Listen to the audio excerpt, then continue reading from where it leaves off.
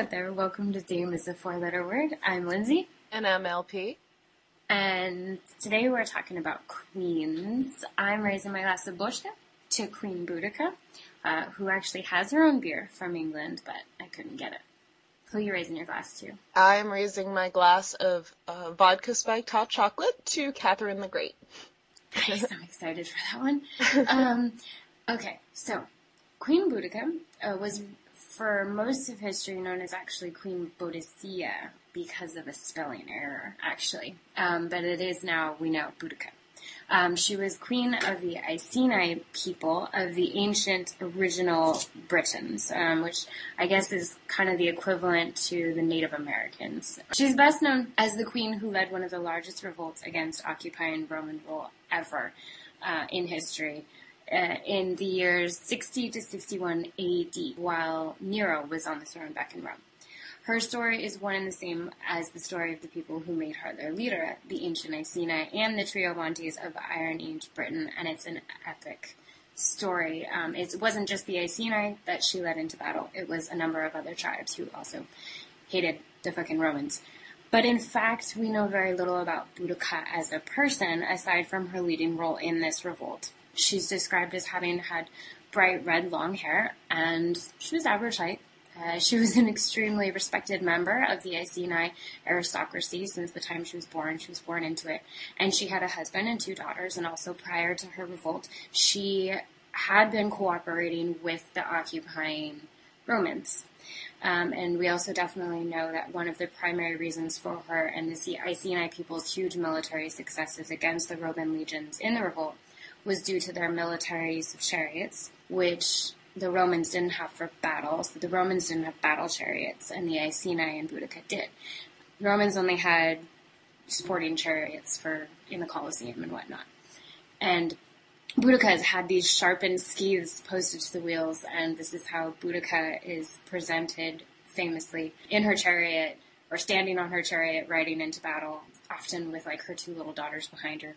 Nice. But Stylish. her two daughters didn't usually come with her, but Boudica did definitely do battle. She didn't sit on the sidelines. She definitely fought. She was, by all definitions, a warrior queen. And the legend of Boudica, or at least how it's been told throughout Britain's history, has varied a lot as different people have used her legend to serve their own political and ideological agendas throughout history. But the basic story is common knowledge to everyone in the UK, and it goes like this. Okay. So, like I mentioned, the Romans had been occupying Britain for about 20 years when Boudica's husband, the king of the Iceni, died and left his wife, Boudica, and their two daughters, who at this time were aged 10 and 12 years old. So he left them the estate and, of course, the throne, and it was typical for ancient British tribes to have female leaders. Mm-hmm. So having women as rulers was not out of the ordinary, but since Boudica and her husband were living under Roman rule now, and since her and her husband had both thought that it was prudent for them to cooperate with the Romans, when her husband died, he did leave Nero and the Romans a small portion of property and whatnot, kind of, just to show their allegiance with the Romans. And honestly, I'm not sure exactly how much this was and what exactly was outlined in this.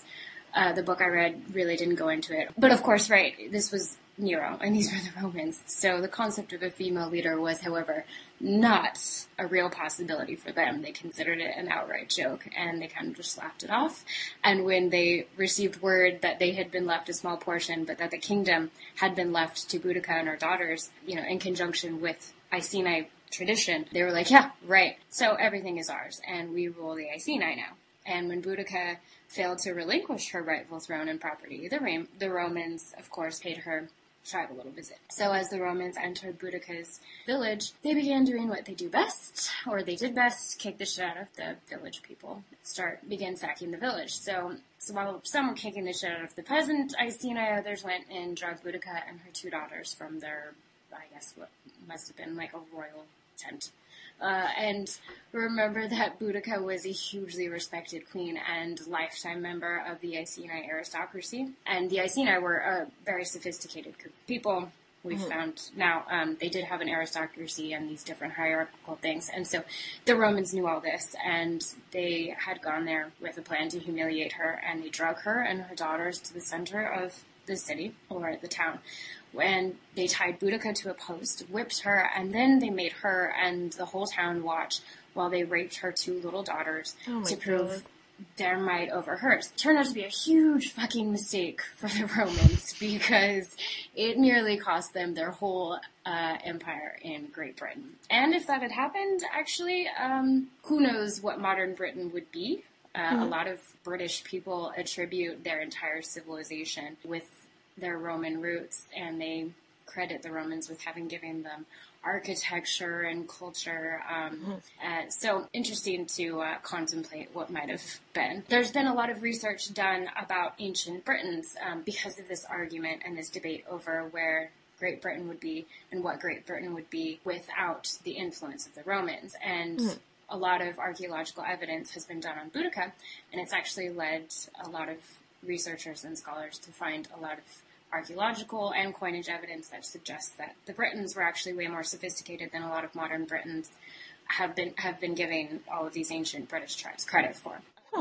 There were also the Druids, who the Roman historians made out to be nutties, and so we've kind of thought of the Druids as these typically nutty people who performed cannibalism. But scholars now say they were completely sophisticated and wise, and they must have been so because they were so threatening to the Roman supremacy over the world that the Romans did, in Britain, under Nero, feel like they needed to be completely exterminated, which the Romans did succeed in doing. And actually, the extermination of the Druids on the island of Anglesey by Paulinus, the Roman general, and his Roman legions, actually coincided exactly with Boudica's and the Iceni revolt in 60-61 AD. A lot of people are now doing research about, and there's been a lot of stories that have said that Boudica was actually working with the Druids, but not a lot of evidence for that. So after Boudica and her daughter's humiliation by the Roman soldiers, Boudica rallied an army of more than 100,000 people, consisting of Iceni, as like I said before, other tribes like the Triowantes, who'd all been getting fed the fuck up with the Romans, who'd been there 20 years now. So besides Boudica's chariots, her crew was they were a pretty ragtag crew, because the ancient Britons fought naked. What? Wait, time out. What? Yeah. Like literally naked? Yeah, because they were, What? they had, they usually just had a little piece of cloth maybe around their privates, but they didn't have, like, the armor. They didn't have sophisticated armor or shields. But it's still a pretty step from I don't have chainmail to might as well be flapping in the breeze. What? Yeah. Way to party, ancient Britain. And so, it actually is kind of important to keep that in mind when you consider how much success they did end up having against the Romans, who were fucking armed to the teeth and protected in complete chainmail.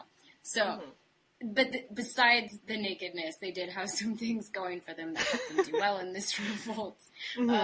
First, they were pissed as hell. So, they were completely bloodthirsty, and that does show in a lot of the accounts and the violence that was unleashed on the Roman settlements. Second, they had way more people, because Paulinus, remember, had left the 2 main Roman cities, which were then called Camulodunum and Londinium.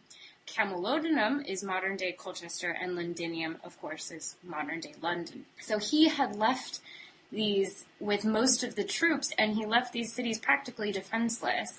So you could say that, the sheer hubris of the Romans was one of the things that also contributed to them losing these 2 cities, because they do lose them. And in the case of Londinium, they had built 0 fucking defenses for this city. It was a merchant city when it was first begun by the Romans, and they didn't build any defenses, because they were like, no one's gonna fucking attack us, we're Romans. And they thought of the ancient Britons as retarded barbarians. So there was also a 3rd city that Boudica and her forces completely razed to the ground, which is Verlanium, smaller city, and it's present-day St. Albans. So 3 total cities that Boudica and her ragtag forces razed to the ground. Pretty impressive. First, Boudica and her crew marched on Camulodunum. Colchester, right? At the time, Rome's biggest and best city. And Boudica and the army razed the city to the ground after they had gone in there with that complete intention, right? We think that they had no other intention but revenge. They were out to destroy everything. They weren't going to take any hostages. Everyone was to die. And wow. And this was the city that they kind of really had in their sights, we think, because this was the city where Rome had built. It was the center of the Roman Empire in Britain. And they built a tribute temple there to the ex-Roman Emperor Claudius. And we're basically in the process of raping the area of everything British and replacing it with everything Roman, including architecture and government. So anyways, Boudica army went through the city and killed everyone in sight. They went straight to the center where this temple was, where a handful of Roman aristocracy had made it to. So they made it, these handful of Roman aristocracy had made it to Claudius's temple in the city center and had locked themselves in there in the hope that they could wait it out for some Roman soldiers to be sent to save them. Instead, Boudica just ordered they all be burned alive inside. Wow. And that's what happened. After that, maybe like 2 days rest. The rest after the city was completely burned down, and there is archaeological evidence of this entire episode. It's clear on there's sooty deposits that appear in a perfect layer that date back to this time, which is again 61 AD. If you go to modern day Colchester. So word had reached the Roman general Paulinus, who remember was still on the island of Anglesey. This was the first time he'd heard about it. He was like, oh fuck. They were finished exterminating the Druids. So Paulinus trucked himself and his troops back from Anglesey to try and get back and intercept Boudica and her forces. But Boudica and her forces were well on their way to Londinium, and they were already closing in on the totally unprotected Londinium.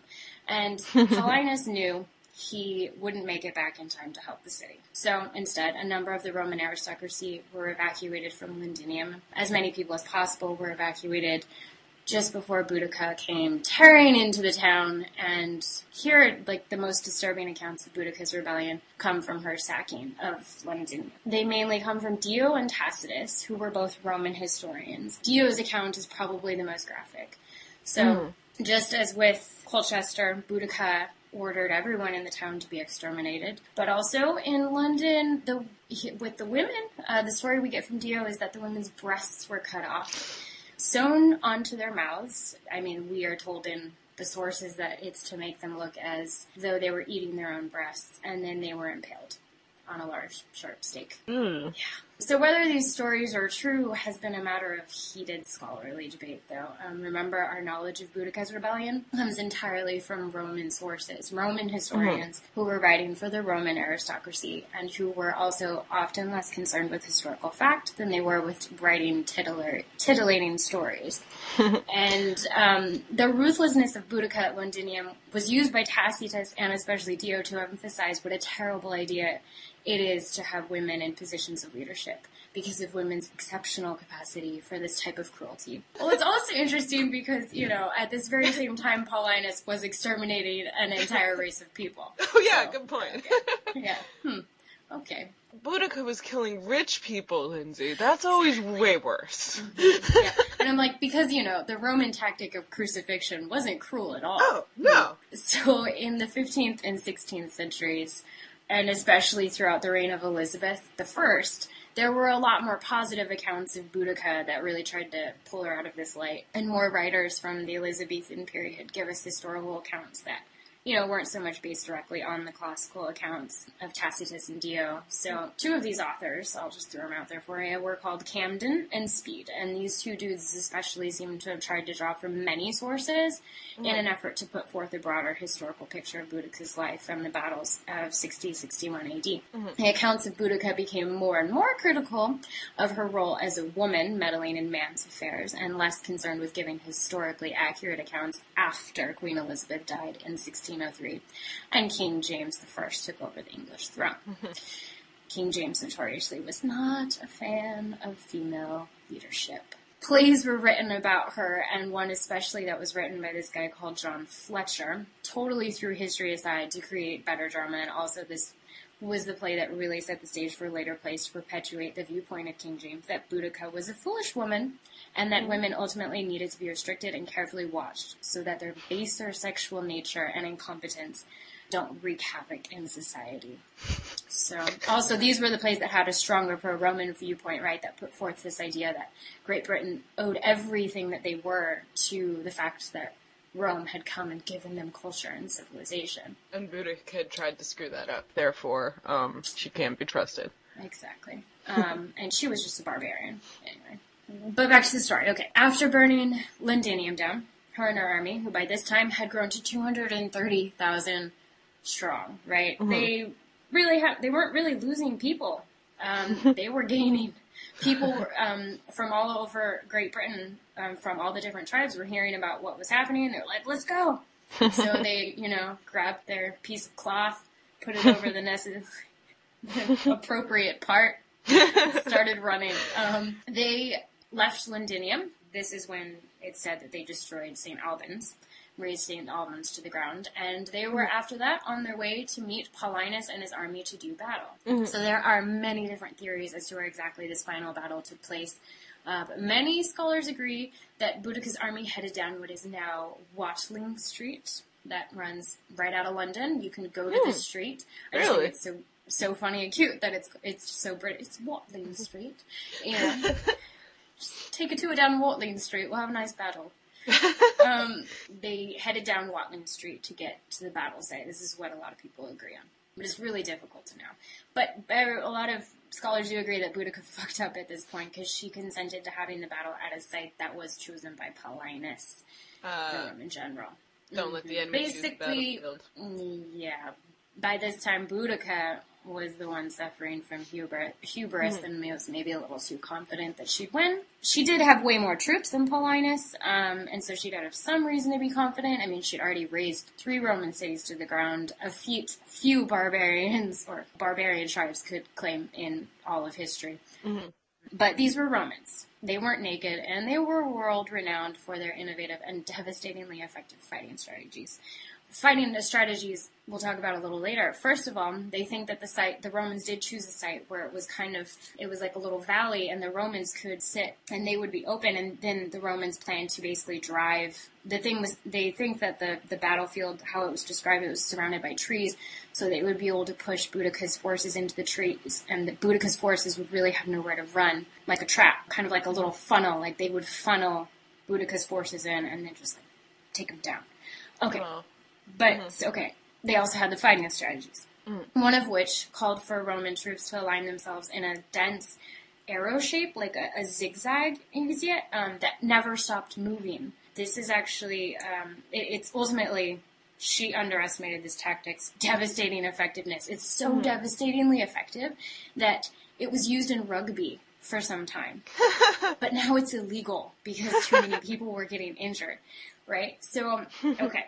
So her army was quickly literally trampled, by this Roman strategy. Okay, basically the Roman forces, they would just stick really close together in this arrow shape with their shields, and they would just stab from behind their shields.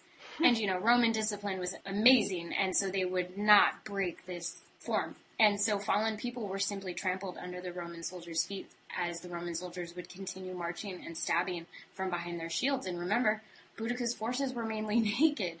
They had zero armor to protect them from these stabbings. They had a hodgepodge of weapons, but really nothing compared to this one simple, undevastating strategy. Mm-hmm. So they pushed Boudica's forces right up into the surrounding forest and right up into the wagons.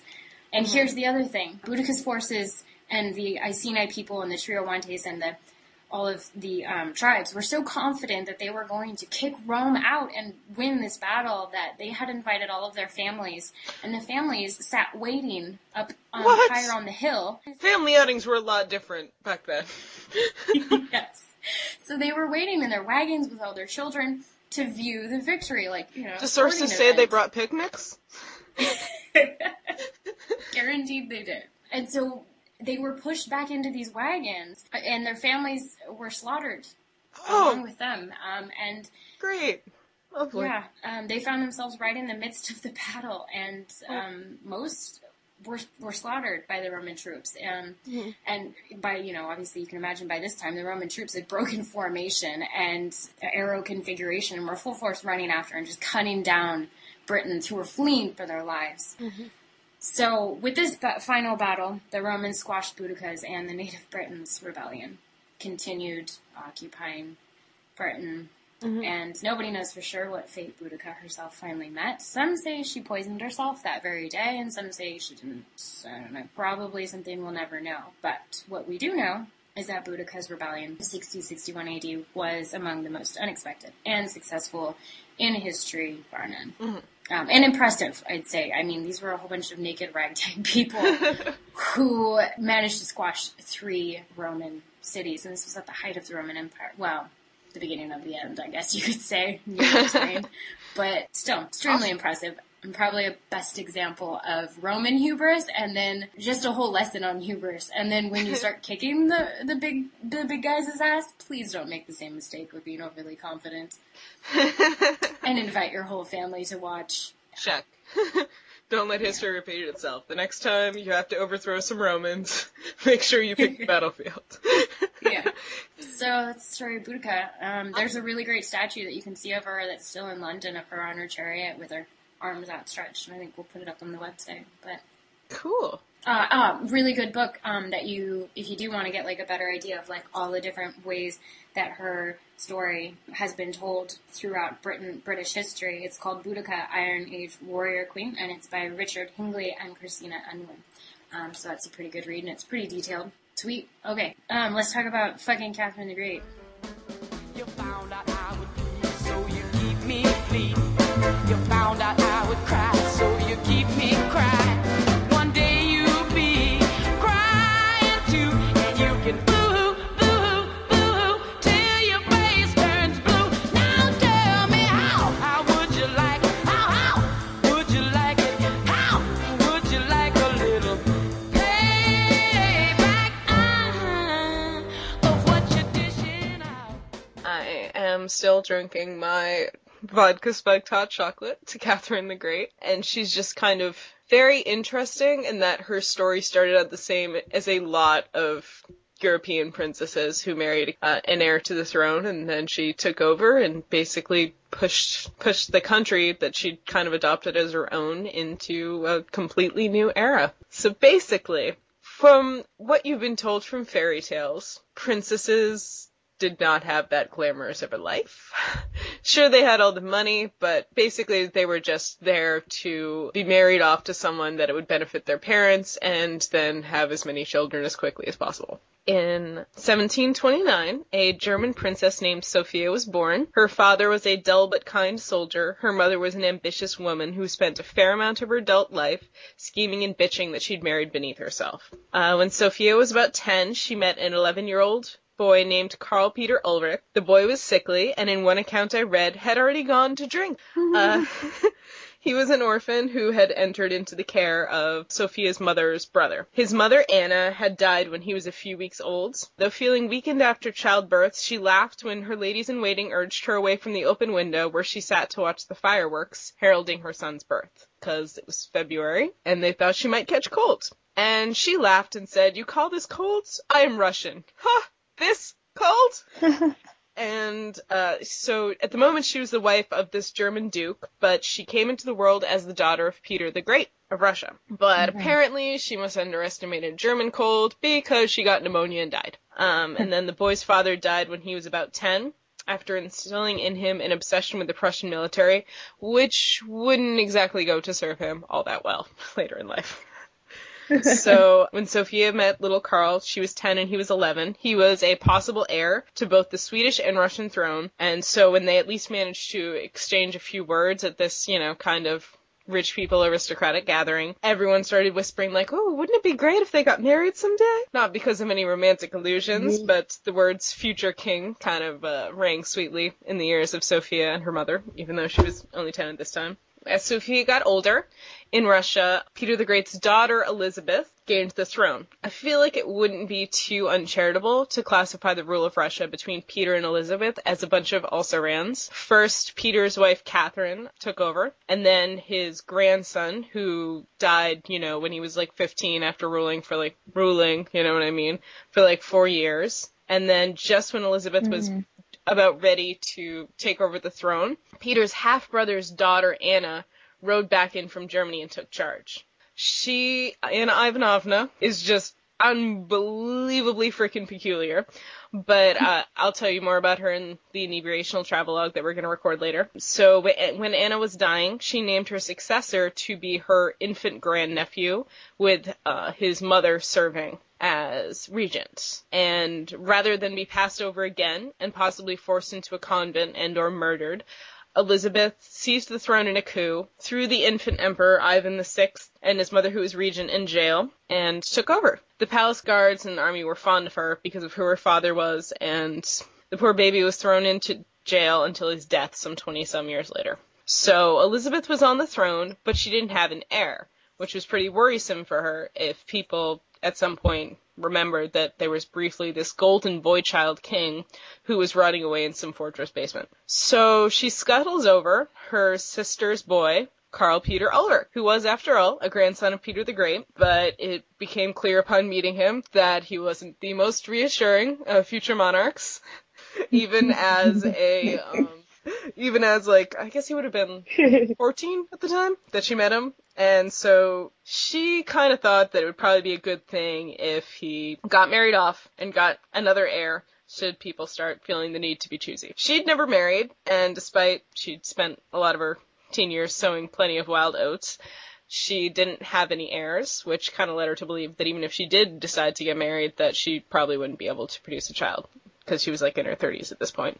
So before settling on her court favorite, who was this Ukrainian named Razumovsky, who she picked for singing really pretty in the choir, she had one man that she had loved, who was a fiancé who had died of smallpox shortly before the wedding. And this man was an older brother of Sophia's mother, Johanna. Ooh. Johanna was, of course, very aware of this connection she had with the now Empress of Russia. So she, keeps writing her letters, congratulating her, asking her how she's doing, things like that. Even names her next daughter Elizabeth.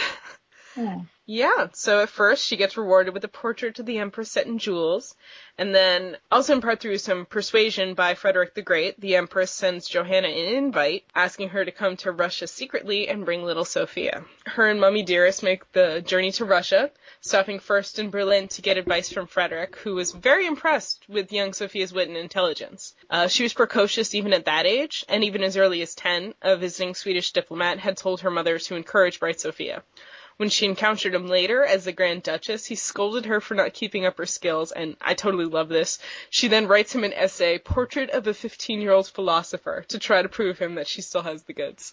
Which I think is so cute. While Sophie is making an impression on Frederick, Mum is making contacts at the Prussian court and starts in on this idea of espionage or, just corresponding with the Prussian court. That's going to get her in over her head. The two arrive in Russia. Sophia begins the process of becoming a suitable fiancé for Peter, which involved learning Russian, even though Peter barely spoke Russian, even at the time of his death.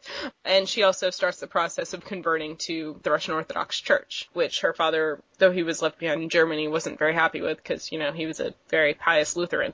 And you can kind of see the evidence of who she would become later in here, because she was very pragmatic and explained to her father via letter that really Lutheranism and Orthodoxy weren't all that different, and it was just a matter of ritual, and there weren't any key theological differences. And she was, in her own way, she seemed kind of secular, and she used religion kind of as a tool, more than she was a devout believer. Vladimir, the first Russian king, apparently he only chose Orthodoxy because it had nice rituals and bright colors, and because you were allowed to drink. He rejected Islam because he's like, well, that won't work for Russians. You can't drink. Yeah, I've heard that story too. But yeah, so Catherine was so dedicated to learning Russian that she would pace around late at night for weeks learning Russian vocabulary. And her memoirs, she credits that sleeplessness and the fact that she was doing this bare feet to her coming down ill. But she had the political acumen to, while she was ill, asking for Father Semyon, the priest who'd been converting her to Russian Orthodoxy. And the Empress was very impressed with that. That she asked for him instead of a Lutheran priest. So she'd met Peter, and they at least even immediately Peter was just like, well, sure, I'll marry you because that's what my aunt wants, but, I really have my eye on this person, and whoever it was just kept on changing. And so before they were about to marry, there was about a period of a year and a half that she was betrothed and just at court because doctors didn't think that Peter was yet healthy and mature enough to be married off. And that was almost proven very right when he was stricken with smallpox before they were married. And he survived, though scarred, to be married to Catherine in August of 1745 when she was 16 and he was 17.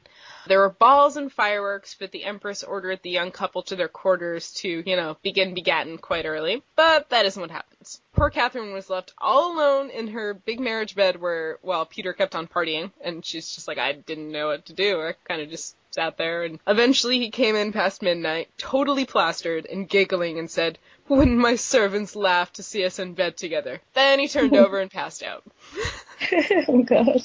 Lovely wedding night. And he didn't lay a finger on her in bed for the next 9 years. Her mother was sent away soon after that, having foolishly engaged in gossip and borderline espionage with Prussia throughout Sophia's engagement, with the full knowledge of one of Elizabeth's advisors, who eventually exposed her, because he'd been copying down all her correspondence where she would make pithy remarks about the Queen and with the French ambassador, and then he would just copy it down and then send the letter on, and they had no idea, and then eventually he just showed them to Elizabeth, who was pissed. Thanks. And yeah, so thus begins the loneliest chapter of Catherine's life. For years, Catherine's life was this.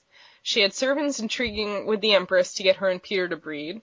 Peter had no interest in doing anything, but making it clear how unimpressive and doltish she was, and telling Catherine about all the other women he was interested in. Not screwing, mind you, because he still wasn't really going to do that, but just, oh, have you noticed that so-and-so is so much more beautiful than you? And things like that. They would be locked in a room in bed together by this one servant, Madame Choglakova, who was totally with the Empress, and then this other servant that was a friend of theirs would sneak in and bring Peter his puppets to play with. And then as like a 19-year-old, Peter would make Catherine in the service play puppets with him. Oh, God. She came in one day to find him torturing this rat, and he told her that it had been convicted of damaging one of his wooden soldiers, so he put it on trial and convicted it, in which she might terribly standing guard outside the door with the rifle, so the sentence could be carried out. Oh, God. So the Empress was like alternately generous and lovely to Catherine, and then furious and arbitrary with her, when for whatever reason it was particularly infuriating to her that day that there was no heir. And I mean, unless there was Immaculate Conception, there wasn't going to be during this time. Mm-hmm. But I'm just going to mention in here, one of the more peculiarly awesome ways of getting on the Empress's good side was to tell her how good she looked in drag. See, Elizabeth was a heifer, but she had ace pins. And so inordinately huge ball gowns were not the best way to show off one's legs, so she'd throw cord balls where everyone had to dress in drag. And so basically everyone looked like a total schmuck, except for Elizabeth and her nice gams. So Catherine would come to her and be like, "Oh, it's a pity it's a pity you are not really a man, otherwise, you should look out," and things like that. Basically, for chunks of time, they would be like, "No, you just have to hang out with Peter because you guys need to do something." And at this point, she was still like what? His idea of a vacation, there was this particular summer where his hobbies were learning violin and training hunting dogs. I get a headache just thinking about it.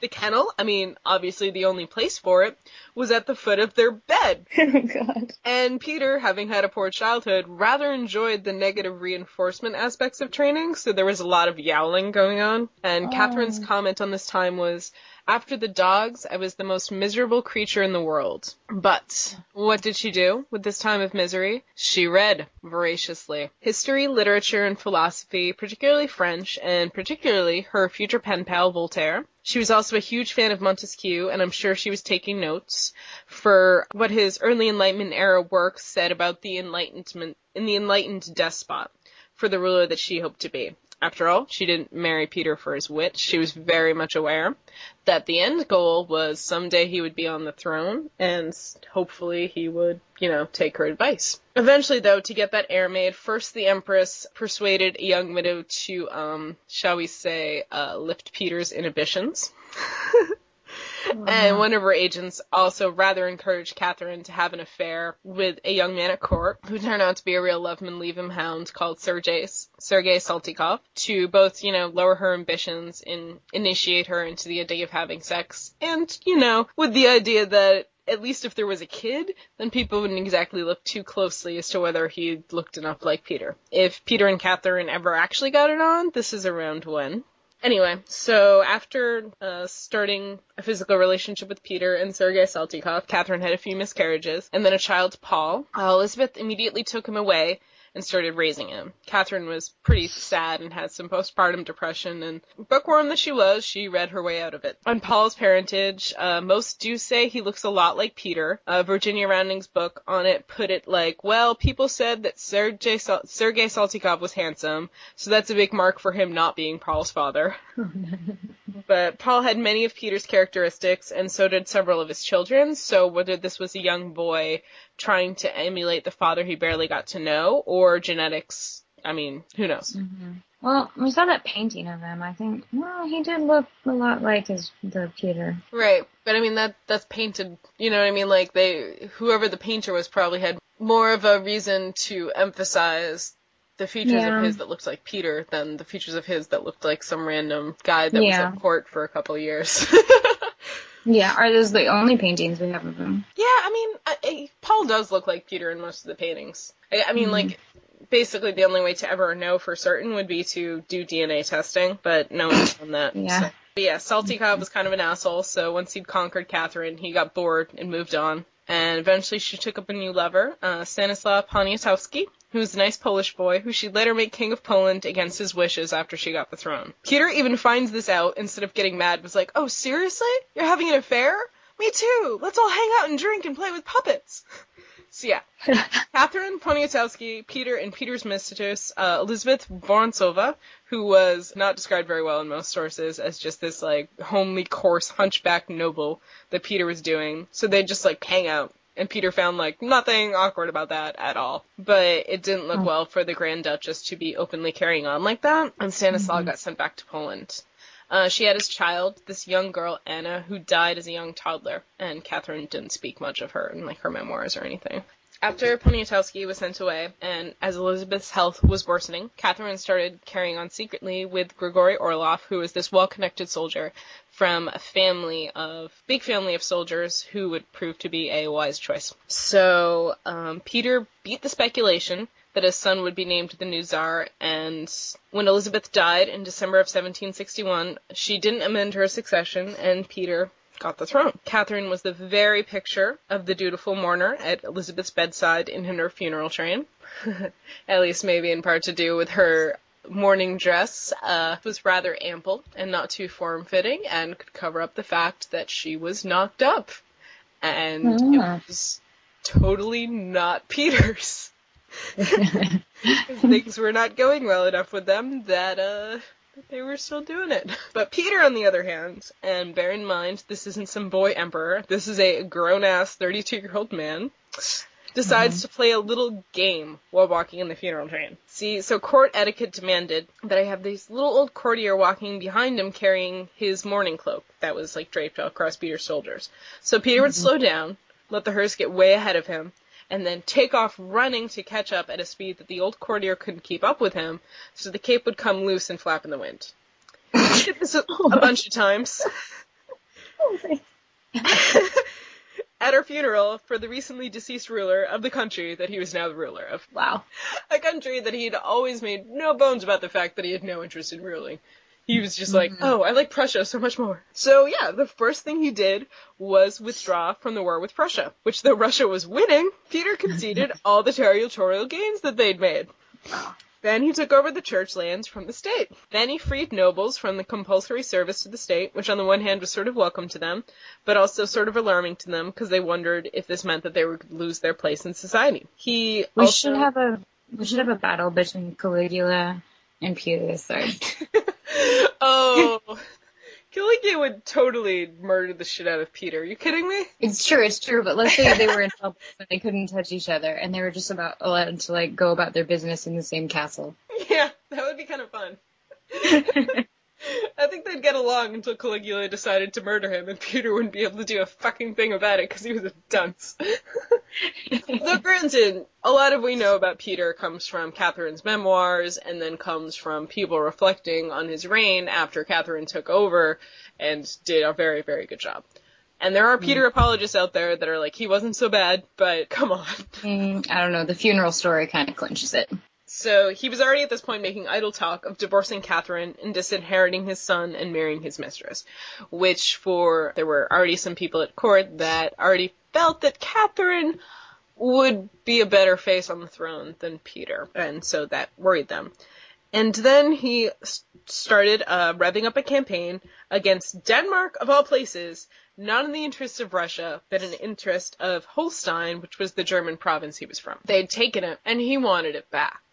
And he even dressed up the Russian Imperial Guard at the palace in the uniforms of Prussia, the army they'd just been fighting and had to surrender to in a rather undignified manner.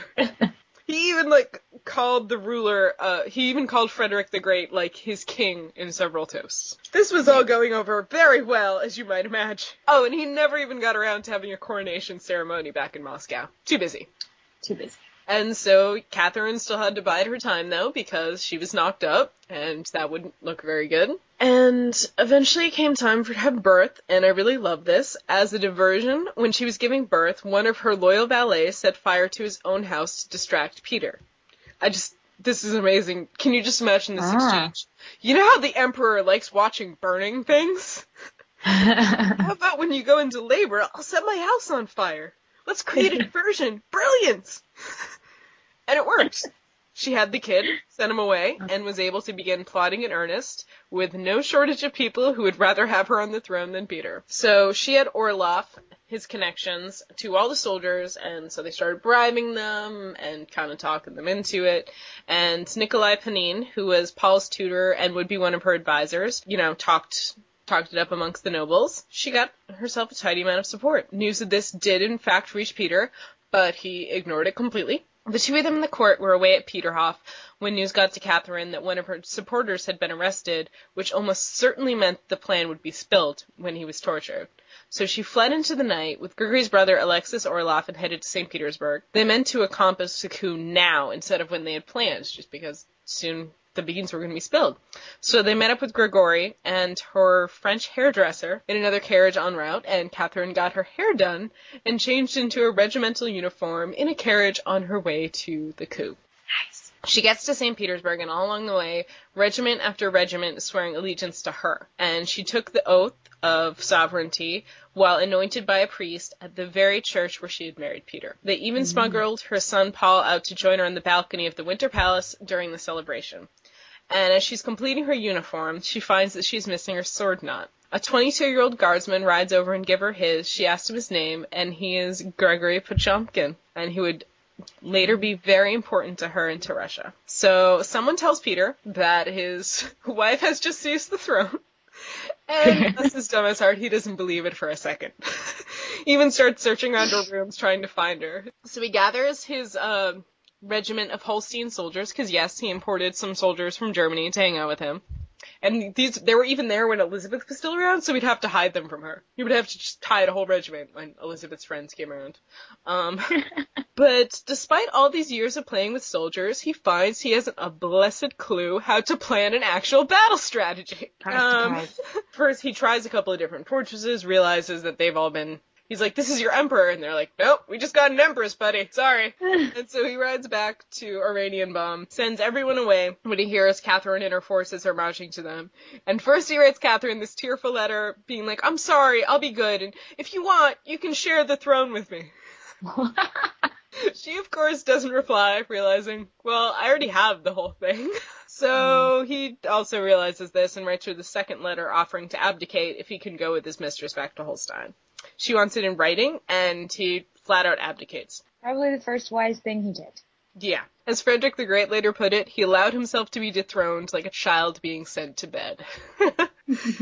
So she tosses him in the shithouse. He writes her asking for his mistress, or failing that, at least his dog. Just these abjectly miserable letters. But perhaps unfortunately for Catherine's appearances in Europe, he didn't remain her prisoner for very long. Just over a week into his captivity, she gets this frantic letter from Alexis Orlov, who was one of his jailers, and it's just begging for her mercy and forgiveness, but somehow Peter's gotten killed accidentally. They'd been eating, there was a quarrel, and when Peter and this certain prince were separated, Peter was dead. The letter, its tone in the view of most, including your son Paul, who found it after her death, exonerate Catherine from having a hand in Peter's murder. Of course, she kind of had to have known on some level that if he stayed alive, he would always be a danger to her, and I'm sure the Orlovs knew that, so on their part, I wonder how accidental it was.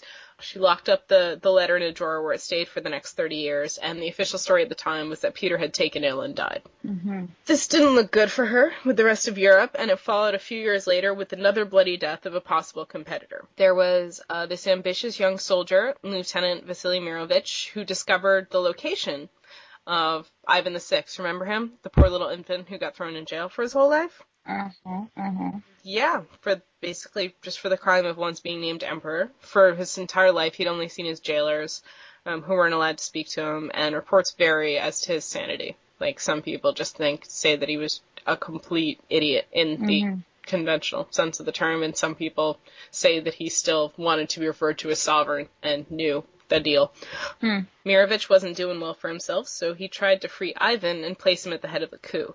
He didn't know that the order had first been laid down by Elizabeth, despite the fact that she'd otherwise forbidden executions during her reign, that if any attempt was made to free Ivan, that he should be killed in his cell rather than there being even a possibility of it succeeding. Catherine kept this order on the books, so when Vasily's small force made it to Ivan's cell, they found him bayoneted by his guards and dead. Mirovich was later put on trial and executed. He wasn't tortured at any point, as Catherine didn't believe in torture, thinking it both barbaric and ineffective, and making the point of it was punishment for someone before they'd been convicted of a crime. Wow. This made people think that she was in cahoots with him, so lovely time to be alive, I'm sure. She didn't torture, therefore she must have paid him off. So despite these taints on how she maintained her throne in the early years, there were still many Enlightenment figures who cautiously began to write her when they saw how truly bright and charming and earnest this new empress was. She'd asked for essays with advice on how to run her country, and many philosophers, mostly the French, saw this as an opportunity, and Russia as a blank slate to try their ideas out on. They wanted to mold this new enlightened monarch. Some of her correspondence, I'm just going to talk about a couple of them. She corresponded with Voltaire very, very much. He called her the Semiramis of the North and wrote to her like, "My dear Saint Catherine." Woo! Yeah, cute. She bought his library after his death and placed it in the Hermitage. I don't know if it's still there. I didn't see it when I was there, but, I mean, it probably would have had a label in Russian, so I wouldn't have known.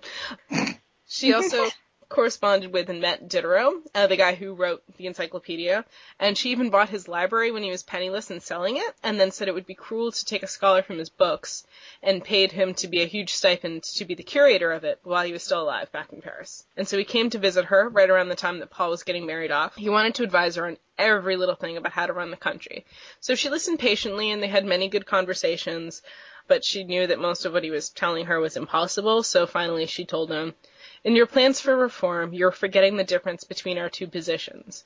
You work only on paper, which accepts anything, is smooth and flexible, and offers not obstacles either to your imagination or your pen, while I, poor Empress, work on human skin, which is far more sensitive and touchy." Another very Enlightenment-era culture thing that she did was she had this art stealer that she employed in Paris named Grimm, who collected an impressively huge amount of art for her that got placed in the Hermitage, which is just pretty much the biggest art museum in the world. And it started basically because Catherine just absolutely ravenously bought any painting that she could. So a full list of Catherine's modifications and improvements to Russia would take ages, so I'm just going to have to give the gist. One of the first big ones was she attempted to codify together a new established framework of law. The last time this had been attempted was in 1649, and there hadn't even been such a thing as a law school in Russia until 1755. Wow. She participated at first by writing out her nakaz, or instructions, for the group that she gathered. This work was heavily influenced by French Enlightenment philosophers like Diderot and Montesquieu. In fact, a lot of it is basically a copy-paste from Montesquieu's The Spirit of Law. These philosophers also had a hand were also very inspiring to the founding fathers of this country. Her advisors got her to cut out the more radical bits, like criticisms of serfdom. Her published statements in there on serfs is that she wanted to make it possible for them to buy their freedom, and that servitude be limited to 6 years, and that they could never be usurped again once free. Serfs wouldn't actually be freed until 1861 by her great-grandson, Alexander II, but... to buy their freedom? Yeah. But how would they make money if they're serfs? No, but they could still, even at the time, I think serfs could still, like, work auxiliarily. You know what I mean? Like a tinker or something. Instituting capitalism. She wanted to do something like that, but, it didn't happen. The nobles talked her out of it. Apparently her reign, and this time was the first time that the moral right to have serfs started to be questioned. Mm-hmm. Yeah, people would talk about it on practical levels and, like, worry about revolt, but this was kind of, people would walk around, like, serf, like, villages that were really impoverished and be like, oh, God, how can they live in such disgusting conditions? And she's like, they don't even own their own souls. How can you expect them to care if they're clean?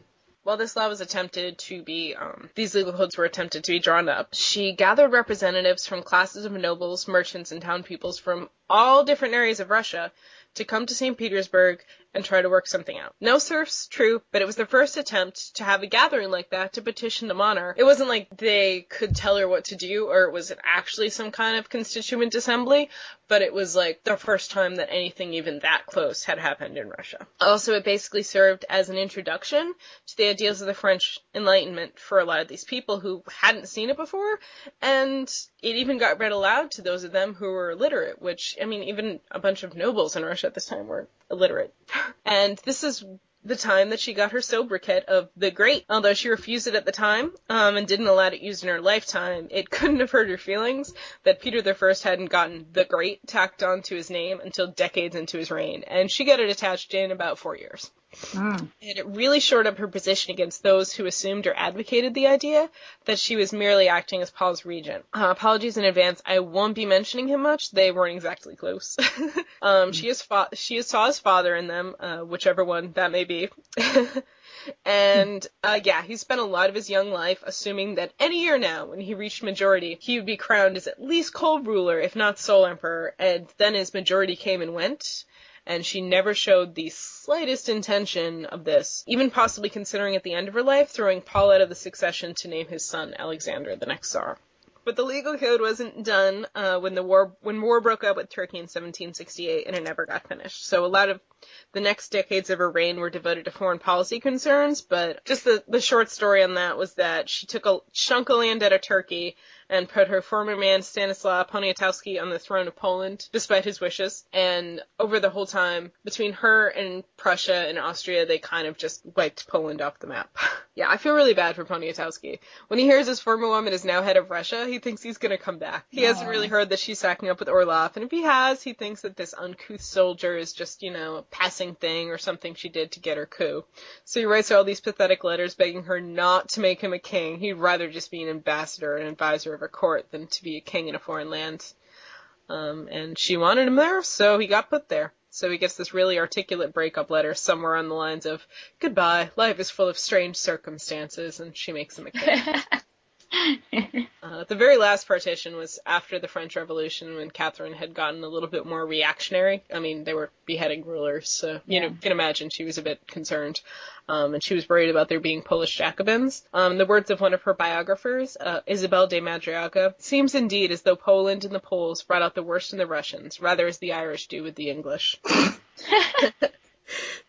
The first war with Turkey finished up at a very opportune time because there was a whole new set of problems within her own country. So remember how in the first drafts of her legal code, she was trying to get a lot of reforms for serfs and the nobles wouldn't let her. At one point she said about referring to the state not doing enough to punish cruel masters, if we do not agree to reduce this cruelty and moderate a situation intolerable for human beings, then sooner or later they will do it themselves. And that got pretty well proven to her. Emelian Pugachev, who is a Cossack deserter, posing as Peter III, led a revolt on many southern cities. And it was just this orgy of murder and rape and destruction, just massacring nobles and all their families and their homes, and he would raise an army of serfs and poor people wherever he went.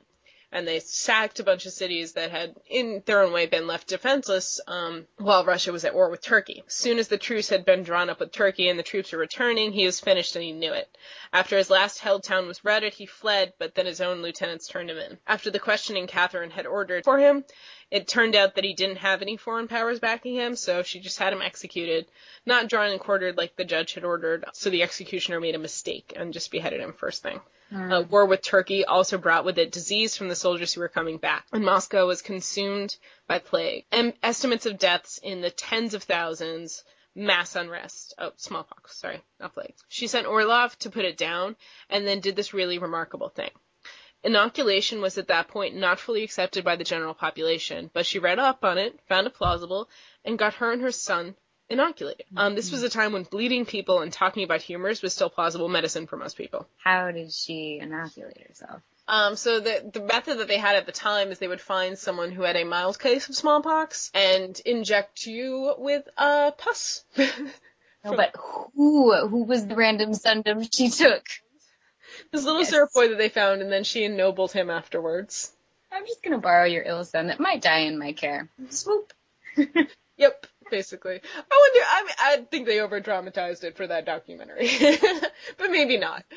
But yeah, I just love the idea that at some point in Russia, someone was like, wow, how'd your family become nobles? Well, Yeah. my great-great-grandfather gave the empress some pus. But yeah, she got many people to follow her lead after she and her son, didn't die and didn't get smallpox. And it probably saved hundreds and then eventually hundreds of thousands of lives. She also had the beginnings of a hospital system set up during her reign, making sure that every province, and I can't really go in depth to this, but it was also her idea, and people aren't sure exactly how effectively this was run because there isn't a lot of research on the subject, but it was her idea to divide Russia into a bunch of provinces and make sure that there was local government at all these places, which at the time didn't exist. And she made sure that all of these provinces had themselves a hospital. But even after Orlov had, kind of just calmed all the unrest in Moscow, he'd had one too many infidelities and bitchfest about how she wouldn't marry him, and he found himself thrown over. But, he got a palace and a boatload of titles, so whatever. She started up an affair with this real bore named Vasilchikov. He might as well have had Rebound tattooed on his forehead. Towards the end of that relationship, she started corresponding with a charming and brilliant and funny young man who'd caught her eyes years before by giving her a sword knot during the coup, and later, when on request, he did a hilarious and spot-on impression of her to her face. She began thinking about him a lot. I've heard it pronounced Potemkin, Potomkin, Pochomkin. I kind of like Pochomkin because it's fun to say, so I'm just going to call him Grigory Pochomkin. He was off fighting in the Turkish War, and she wrote him this really sweet letter to not put himself in harm's way, because Russia needed men like him, so he rides right back, and he finds her still with Vasilchikov. So he was always quite the drama queen. He goes to this monastery and starts acting like he's going to take vows. But she coaxes him back to the Winter Palace, and they start this, passionate, really long-lasting, even though it wasn't always a romantic relationship, that was very good for both parties politically, and he was a tremendously good advisor. She chose well with him. And I'm not saying that I think the Clintons are close to this awesome, but I feel like there's some commonality there in that they were all about just that we get in really long political discussions and collaborate and just bounce ideas off each other. They may have even gotten married in a morganatic marriage, meaning that he would have no claim to any kind of Russian, throne. Rule. And any children that they had wouldn't have had that. There isn't any concrete proof, but at some point in their relationship, she starts referring to him in correspondence as husband, which she didn't do for any lovers before him or any after him. As, a physical relationship, after only about 2 years, it was just too intense.